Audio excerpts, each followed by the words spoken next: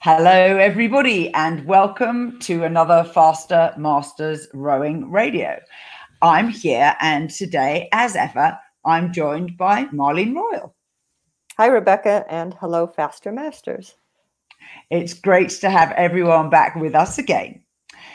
Let's kick off first with a message from our sponsors. As you know, we can't run this show without the support that we get from these brands, and it really means a lot to us that you go and check out what they have to offer and, if it's appropriate, buy their products.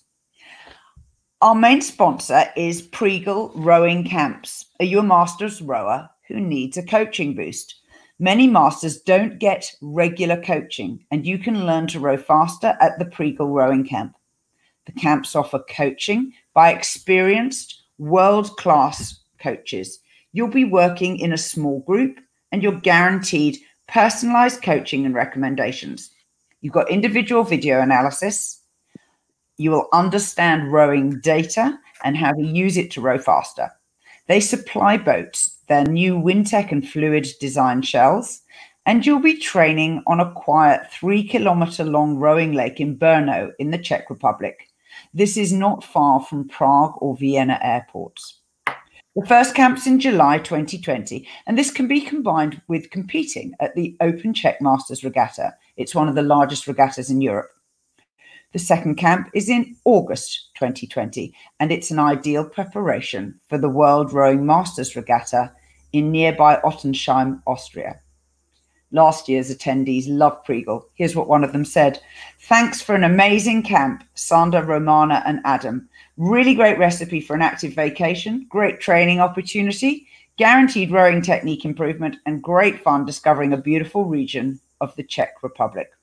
Now you can get more information at preaglerowing.com or go to rowing.chat/sponsors. And our second sponsor is us. It's Faster Masters. We've published 2 new standalone training programs. They're designed to take you into a competition. We've got one for long distance head races and one for 1,000 meter side-by-side racing. Each lasts 12 weeks and is designed to fit around the busy lives of masters athletes. They comprise 3 sessions a week, sessions which you can do based on whether your time and your schedule allow. Detailed explanations are included on all session intensities and the work pieces as well, so you know what each is going to help you improve. Weekday training is designed to be completed within an hour on the water. You can buy your program at rowing.chat/sponsor/12-week training. Now, back to Faster Masters Rowing Radio. Marlene, what's on the program for March? Well, coming up in our March program, our rowing program, which is your on-water workouts, or if you're on the your erg workouts, and the strength program. There's 2 programs in each. The first one is focusing on March head races, because we do have people in Europe and in the UK who are racing a March head race. So there's one program that's going to focus on that.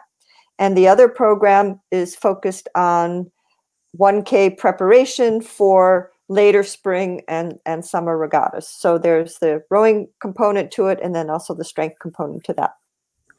Our technical focus this month is on a drill that I learned from Rebecca, which is called the J-curve drill. And so there'll be a video of that explaining the J-curve drill. And this is the 3rd drill in a series of drills that we're doing that link, each one builds on the other one. In our performance module, last month we talked about how to determine your racing weight. And this month we're going to talk about, in case you have to get to your ideal racing weight, we're going to talk about some factors to improve your overall diet quality. And we're also going to talk about timing your carbohydrate intake relative to your training schedule. Our lifestyle module, we're going to talk about why race. What influences your decision to race or not to race if you're a master's rower. And our bonus module, as usual, we're going to surprise you. We can't tell you everything. Just in case you were wondering, Marlene and I have a ton of fun pulling these together for you each month, and we're like throwing up lots of ideas. Well, last month our bonus module was really good because we had the talk with Will Ruth. We did. So the bonus was a live webinar where you got to dial in and listen to Marlene interviewing Will. He's an expert on strength coach training. In fact, his moniker online is Strength Coach Will. And we loved it so much. It was so useful because he understands the needs of masters rowers, as well as obviously our desire to stay strong and not get weaker as we get older. And so we've added it as a standalone little extra for anyone. You don't have to be a subscribing member of Faster Masters, although if you are, you've already gotten it in your February program. But it's on our website on the page that's called Programs. And if you go and take a look, I will show you what it looks like. There we go. It's the products page. You scroll down to the very bottom line, and here at the very bottom, it says Will Ruth on strength training for masters. And we've priced it at $3. So if you would like to buy it, it's obviously there and ready for you right now.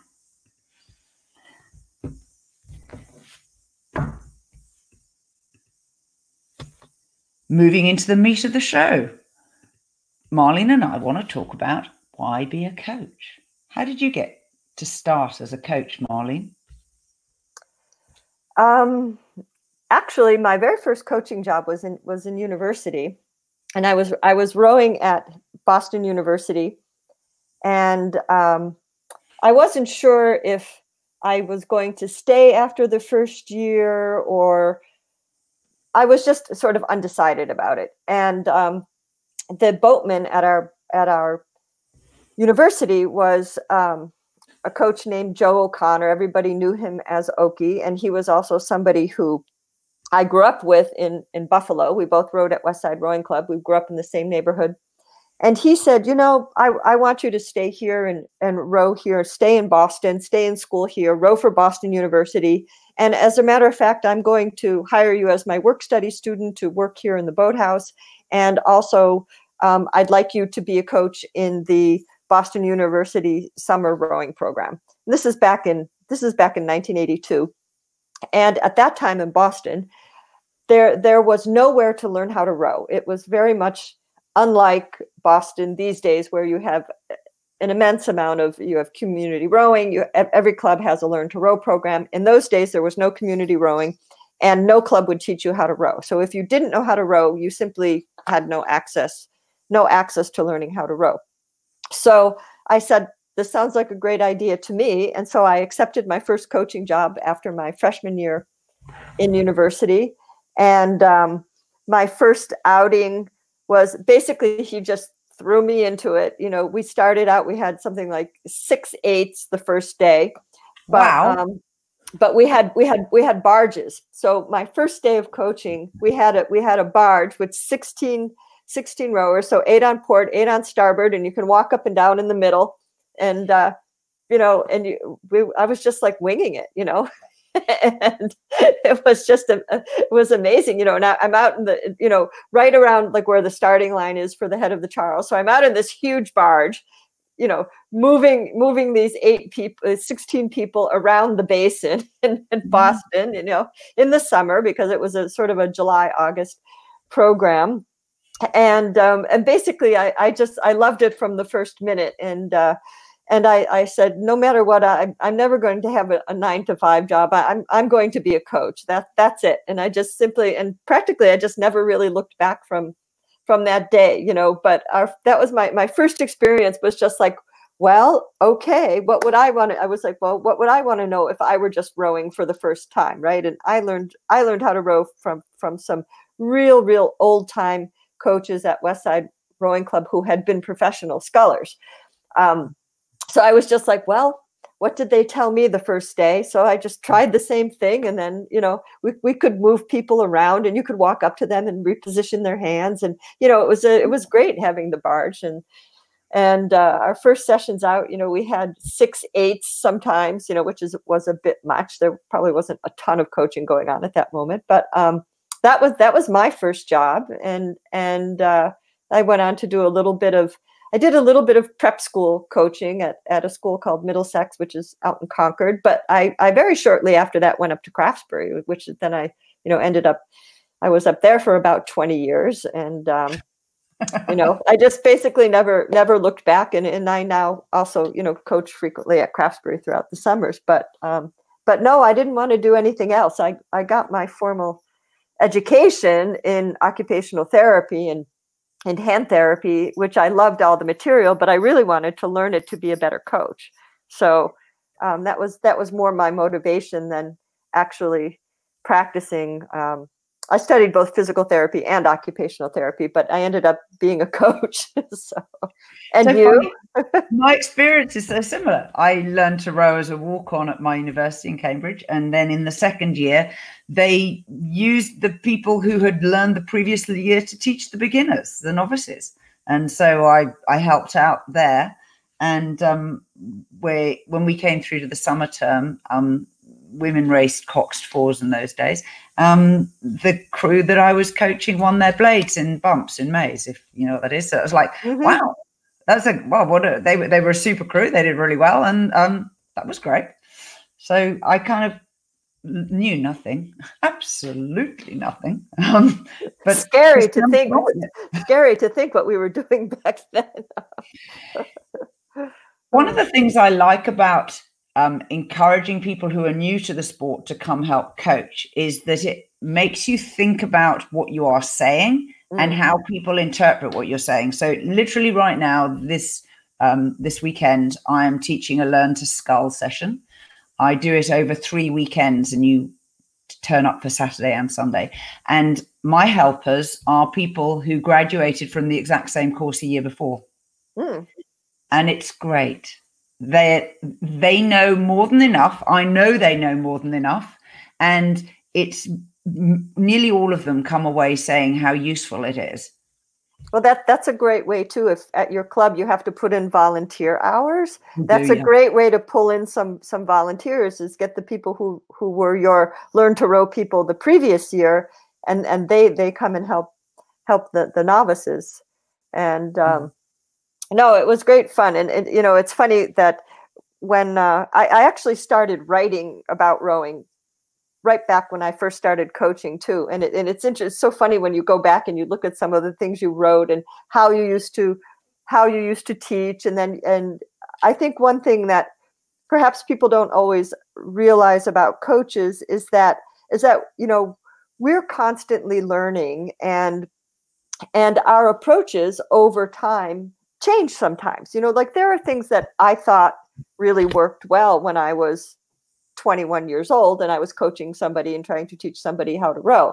And then maybe 10 years later, I found that, I think there's a better approach to this that makes it more foolproof or makes it simpler. There's lots of things you can go back and say, oh, well, I taught somebody to feather that way, but now I think it's much better to feather this way. And that's an important thing, I think, for our students, regardless of what age they are, to understand that you do change and you do evolve. You learn more by listening to other coaches. And certainly, in 20 years of work at Craftsbury, I had the phenomenal privilege of working with an incredible number of coaches from, university crews and national team crews and Olympic teams, and you draw something from all of them. And then I think the fanatic coaches, then we're trying to put that all together into our own language, because I think as a coach it's important to develop your own philosophy that fits your nature. It's important to develop your own style of teaching, so that you communicate or demonstrate in a way that that's very natural for you. Also, as you rightly say, there are many different ways of teaching apparently the same thing. And the more you recognize the different types of people and how they like to be taught, the more you can adapt so that you're delivering something that really resonates with them.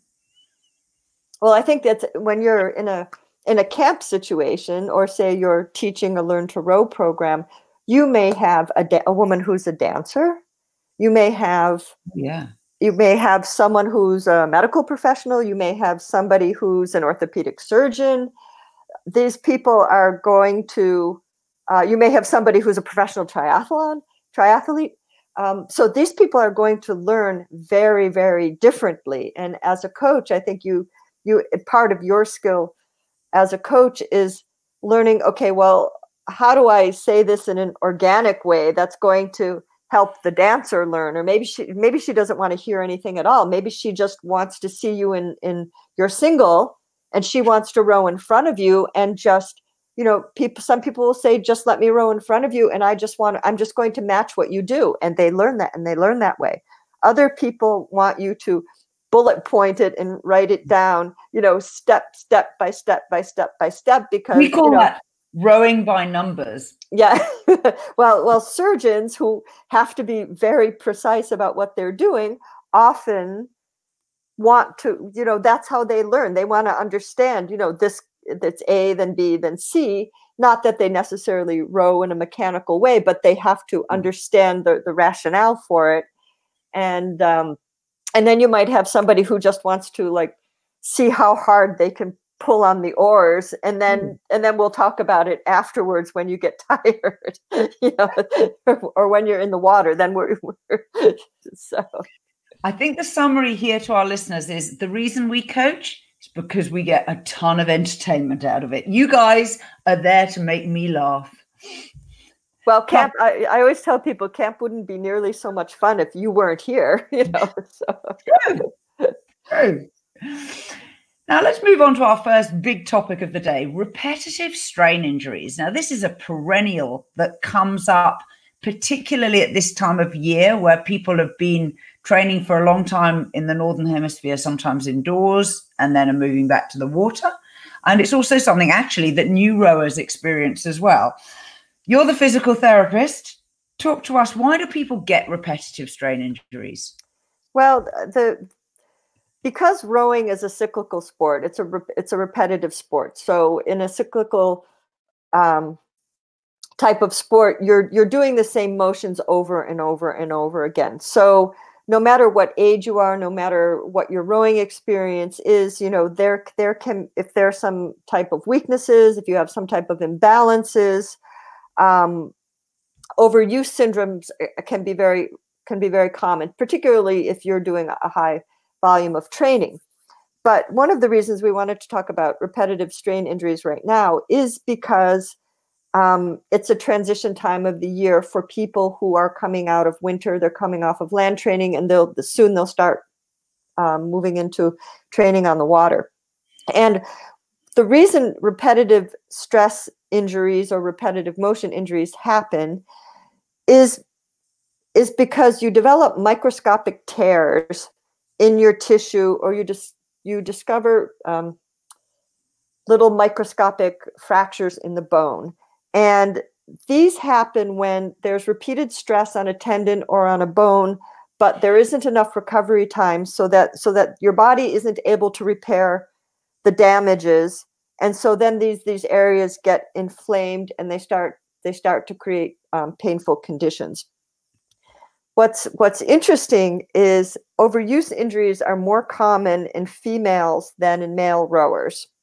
And I didn't know that. Yeah, here, and I'll read you. I just made a few notes here, but in female rowers, the most frequent complaints are chest wall pain. So these are your rib stress fractures, followed by low back pain, followed by what we call tenosynovitis, and that's basically inflammation of the tendon. The tendon, every tendon is inside a sheath. It's kind of like a cable inside a brake cable. And when there's inflammation in there, the nerve won't glide very smoothly, and that can lead to a really painful condition, particularly of the wrist. And so, this is why we talk a lot about proper feathering without putting a lot of strain on the wrist. In men, the most prevalent is low back pain. And then tenosynovitis of the wrists extensors, then chest wall pain. So it's a little bit different. Women are more prone to the stress in their chest wall and then low back, whereas for men, it's more low back and then wrist and then chest wall injuries. But there's a lot of factors that can trigger a repetitive strain injury. And there's two types. There's internal factors and there's external factors. And I'll read off an example of what some of these are. The internal factors that can trigger a repetitive stress injury are your fitness level, your core stability, your muscle flexibility, or say lack thereof, nutrition, strength, hydration, how well you recover, your technique, your posture. There's a lot of things that can just be a little bit out of whack, a little bit out of balance, that can put stress on a certain area. I think when we're talking about transitioning into a new season on the water, and this can be also coming off the water. So think of any time where you're transitioning. The external factors, I think, are where you have to be really, really careful. So some of these examples that can trigger stress injuries: changing your boat type. You always row in a single, now you're always rowing in an 8, or you're always rowing in an 8, now you're always rowing in a single.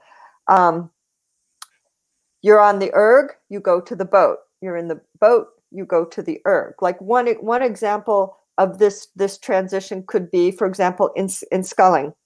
In sculling, when you go from you've been on the water all season, now you're back, you're rowing more on the erg. Now, when you're rowing on the erg, when you have your hands on the handle, say at the release, your hand, or say mid-drive, like when your arms and body away, your hands are much farther apart. Like when you're in the single, your hands are like that. When you're on the erg, your hands are on like that. That a simple change like that could be something like to trigger an elbow tendonitis. That change of your hand position at mid-drive also changes the stress on the insertion of the tendon. That's one example. Some other examples: you change the size of your oars or your oar handles. Now, I had an athlete last year who, in the middle of head racing season, she changed to a new pair of grips, and the grips were a slightly different size. And that was enough, because she was in the racing season and, she just changed her grips, and who would think about this? That was enough to set off a pretty fierce case of tendonitis in her elbow. And her orthopedic doctor actually said that this was most likely triggered from the fact that you changed the size of your oar handles and you just started rowing with them really quickly. And in your case, it was just, maybe you were training hard and not recovering quite enough, and it was just enough to tip the balance. So that's something to watch. Or the shape of your grips can be different depending on what manufacturer you use.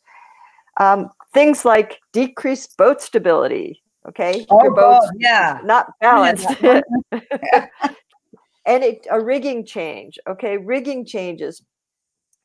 What masters rower doesn't like to tinker with their rigging, right? People tinker with their rigging all the time.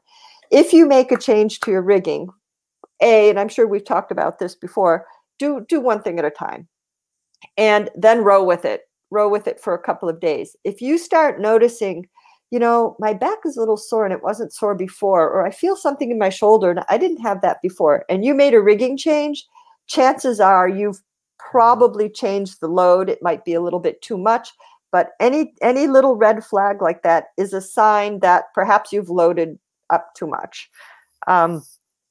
Obviously, overtraining, somebody who's just wearing themselves down, and we have what we call under recovery, is just going to wear you down. So when your tissues get tired, then they're going to start to break down.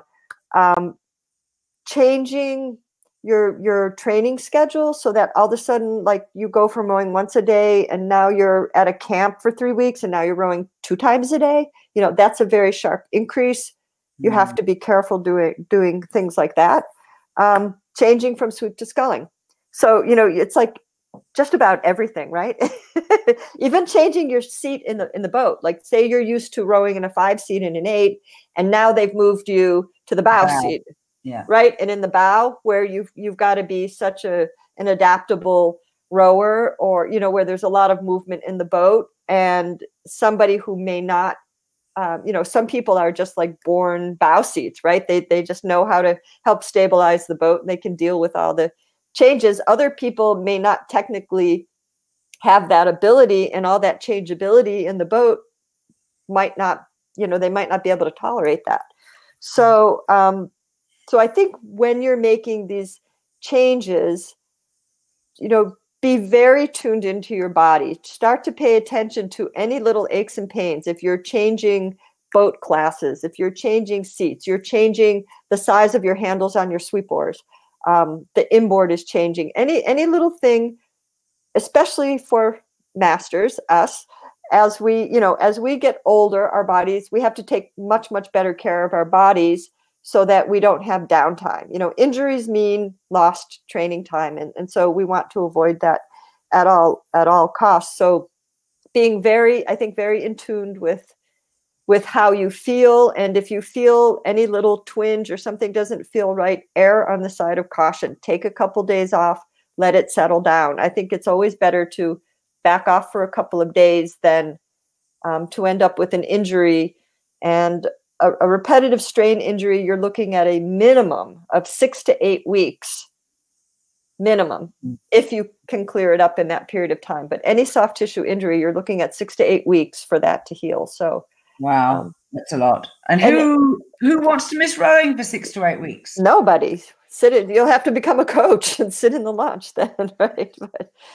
So let's talk now about how people can successfully transition from indoor training in the winter to springtime training on the water.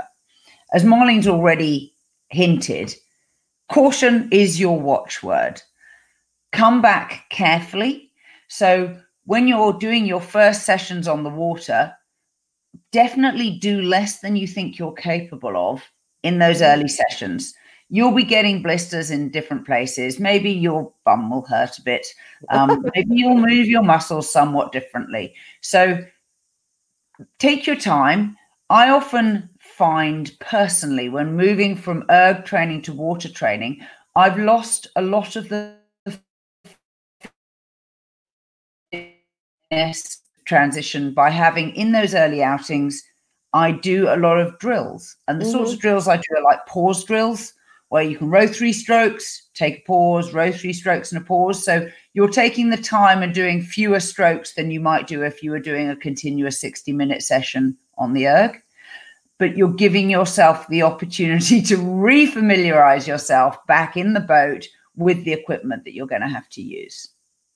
Also, when you get back on the water, because you're in a movable world in the boat versus when you're training on land, you're going to be engaging your postural muscles, your core muscles, your spinal muscles, your muscles for feathering and squaring. You're going to be starting to use again muscles, very many small muscles that you don't normally use maybe when you're training indoors on the erg. So watching the fatigue factor is really big. And like, as Rebecca said, doing drills, get right back into good technique so that you're focusing on good strokes. And I would say keep those sessions short.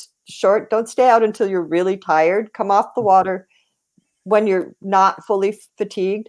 You can always do some combination workouts too. For example, maybe for a couple of weeks, you do your actual training on the erg for your fitness.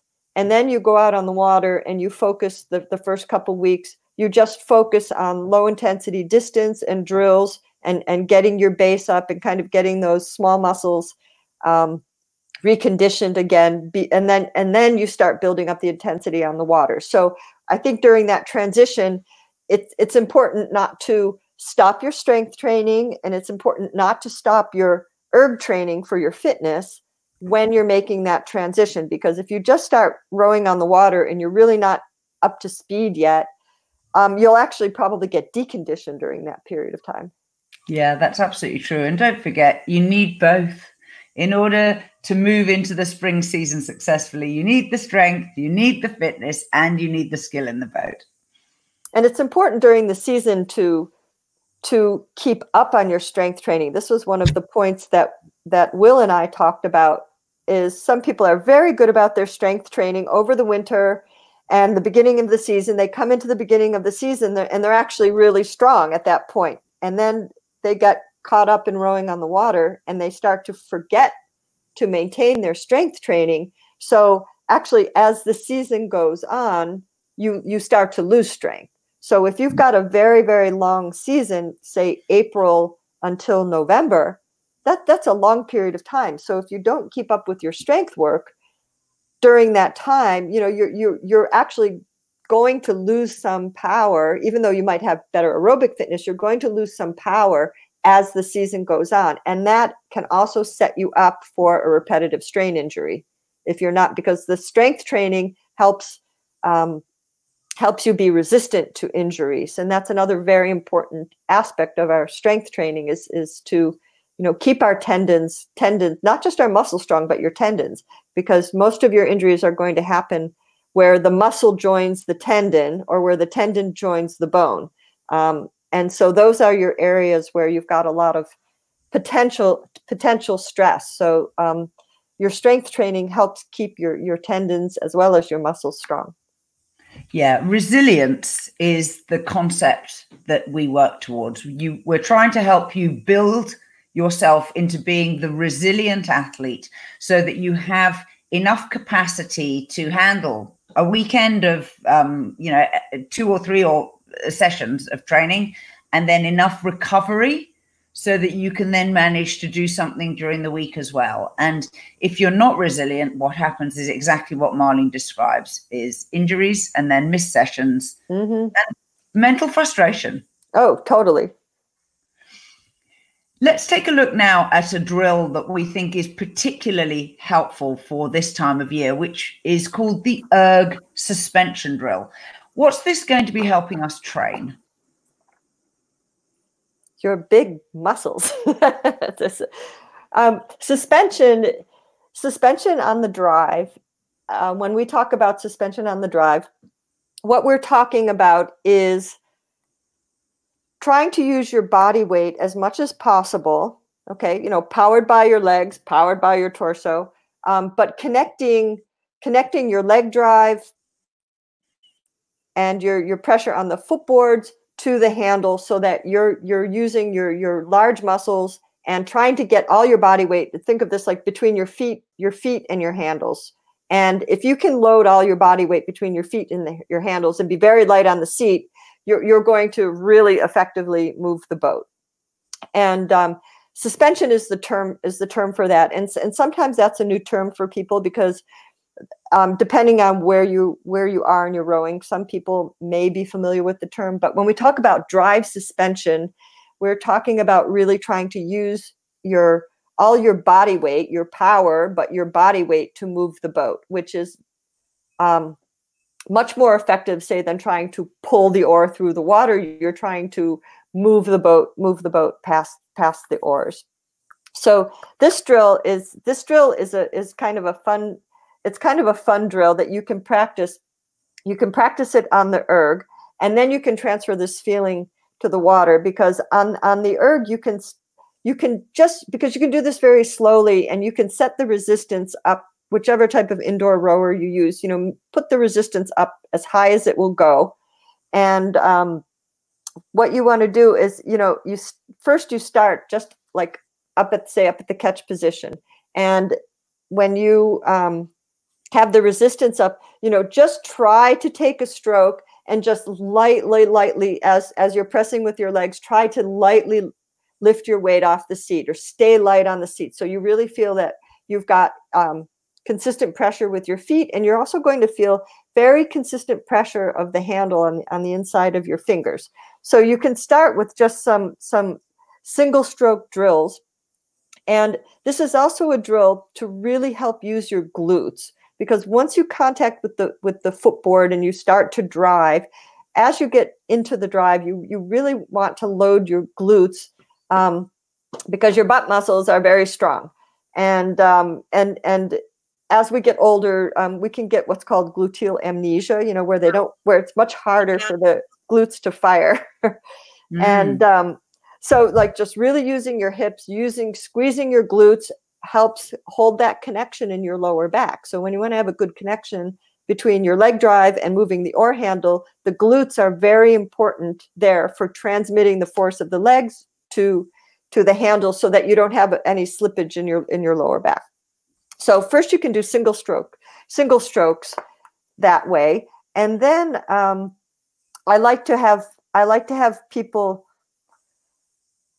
do like the pick drill sequence. So if you're starting, say, back at the release position, you start rowing like 1/4 slide, one half slide, 3/4 slide, from the release. But as you're doing this, you really focus on keeping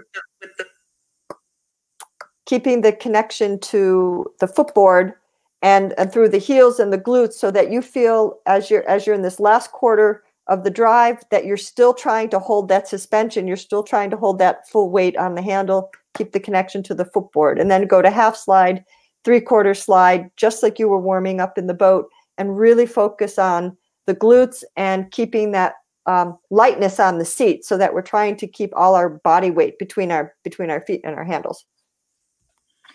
That's excellent description. Now, I have a quick question, which is, what do you do with the foot stretcher? So you talked about the flywheel and ramping up the resistance to being high. Should our feet be tied in tight or loose, or not at all? You don't have to have your feet tied in if you do this correctly. Now, for some people, this is difficult. This is difficult because this transition when your whole foot is on the footboard. As you get to mid drive, you have to put a little bit more heel pressure on the footboard, because the heel pressure helps you activate the glutes. And for some athletes, this is a difficult point for some athletes, because if they're pushing from their quads and off the balls of their feet, you initiate off the balls of your feet, but then you transition to your whole foot. There are coaches who coach this part of the stroke differently, but I definitely coach like initiate off the balls of your foot, get your whole foot, and then as you're getting to the last quarter, you need a little bit more contact of the heels to keep, you're trying to hold your weight light on the seat, so something's got to help keep you up from the foot stretchers. If your toes are falling away, then if somebody's in the boat, they might want to look at their heel height. They might need to lower their heels a little bit. I don't think you ever have to have your foot stretchers tight if you're maintaining that pressure, but I don't know. What do you think? Well, I'm definitely of the opinion that at low stroke rates, by that I mean probably below 24, you should be able to erg without the foot straps. Higher than that, that's much harder. And it's a very good training, because if you don't hold your core, you will find that your feet come away from the foot stretcher, particularly if you hold on to the finish too long. So one of the things that I teach in the boat and also in the erg is the minute the pressure comes off your feet, you should take the oar out of the water, because if you're not pushing on the foot stretcher, you're not connected to the boat. And then what happens is the little hollow of water that's behind the oar. So when you're pushing the oar, the water piles up in front of it and you can see that. But there's also a corresponding sort of dip behind. The minute the pressure comes off the foot stretcher, that hollow behind starts to backfill with water. And it makes it hard to get your finish out. Yeah, you're in trouble then. And potentially you are braking the boat rather than accelerating it. Absolutely. And so I think this is a useful thing to try and practice, and I encourage people to try it. Some people find it easier to do rowing on the erg with bare feet. In the boat, you can just not do up the Velcro or shoelaces on the shoe, so that your foot is still in the shoe, but you have a little bit of a play. So you actually can feel when you're sole of your foot comes away from the foot plate. And I think that if you can do Marlene's erg suspension drill without your foot strapped in, I think you're a very skillful athlete. Well, I would even say, actually, when I'm actually coaching on the water and we're working on suspension, I actually really like to carry the whole idea of suspension through the release to the arms and body away. So if we're looking at suspension, and let's define it here. We're looking at suspension as staying light on the seat. So we're trying not to drop our weight on the seat. There's some things like when you, as Rebecca said, you know, if your feet are starting to come away, you should be out of the water at that point. So in the drill, when you're doing 1/4 slide rowing, you can actually practice when you change the direction of the handle, or say if you're in the boat and you're rowing by pairs, if you tap down and then you keep some weight out against the oarlock, keep some weight into the rigger, and we've talked a lot about keeping weight of your hands over the top of the handle.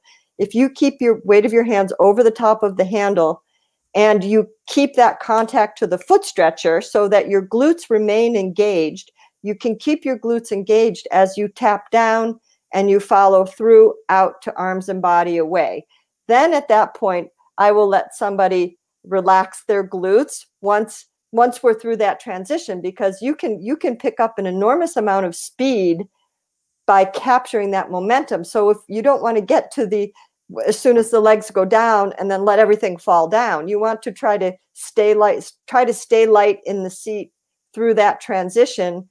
But you have to use your oar handle and keeping your weight over your oar handle in order to, and keep those glutes engaged so that your posture doesn't collapse. And then you can actually hold the foot stretcher pressure until your knees just start to come up. So that's something for people to play with. And certainly you can, if you watch your speed coach or your monitor, you'll see the difference in speed. You know, if you're releasing on time and you're getting a little bit more momentum, your boat is going to carry more speed into the recovery. So you can actually put your monitor on meters per second out on the water, and you know, you can see some differences as you play around with that timing. Yeah, more than that, you also get an additional speed benefit, as Marlene describes. Ever study the sine wave of boat acceleration in a rowing boat, the way it works is that from the moment you put the oars in the water, the pressure and the boat speed build up to a peak, and the peak ends pretty much when you take the oars out of the water. But as you release and move your arms and body round to weight on the feet again at the beginning of the recovery, you get a secondary little peak before the boat speed starts to decline all the way up the rest of the recovery until you put the oars in the water again. And you achieve that, as Marlene's described, by holding the suspension. Holding this, and I would say, if you are on the water, it's very difficult to release too early. I don't think I have ever seen it happen, which is different than like if somebody's washing out. That's a different type of a flaw. But like actually releasing early doesn't happen. And when in doubt, I would say release. It's better to release a fraction early than a fraction late, because if you release a fraction early when you still have pressure, you're going to capture that momentum. And I think when you start to use this reference, if you're in a single, I like to use the reference of the crossover. So I like thinking, if you're thinking about your rhythm, row crossover, back to crossover, you know, crossover at the follow through and the recovery, crossover to crossover. And if you keep that as your reference for your stroke cycle, you know, that really helps you with the suspension and carrying, you know, capturing that's all free speed. You know, we don't want to give up any free speed. Absolutely. So the stroke starts and ends at the crossover. That's good. Yep. Or if you're in the sweep boat at the perpendicular, but because that's where the natural transition is in the rhythm.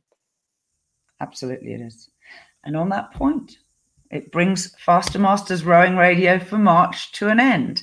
Marlene, it's been great. Thank you for your insights and your energies. To our listeners, please tell your friends, write a review and give us a rating. We're on all the obvious channels for podcasts, iTunes, Stitcher, Google Play Store. We really welcome new listeners, and particularly if you know people in your club who might enjoy listening to what we have to say. Till next time. Bye-bye. Thank you.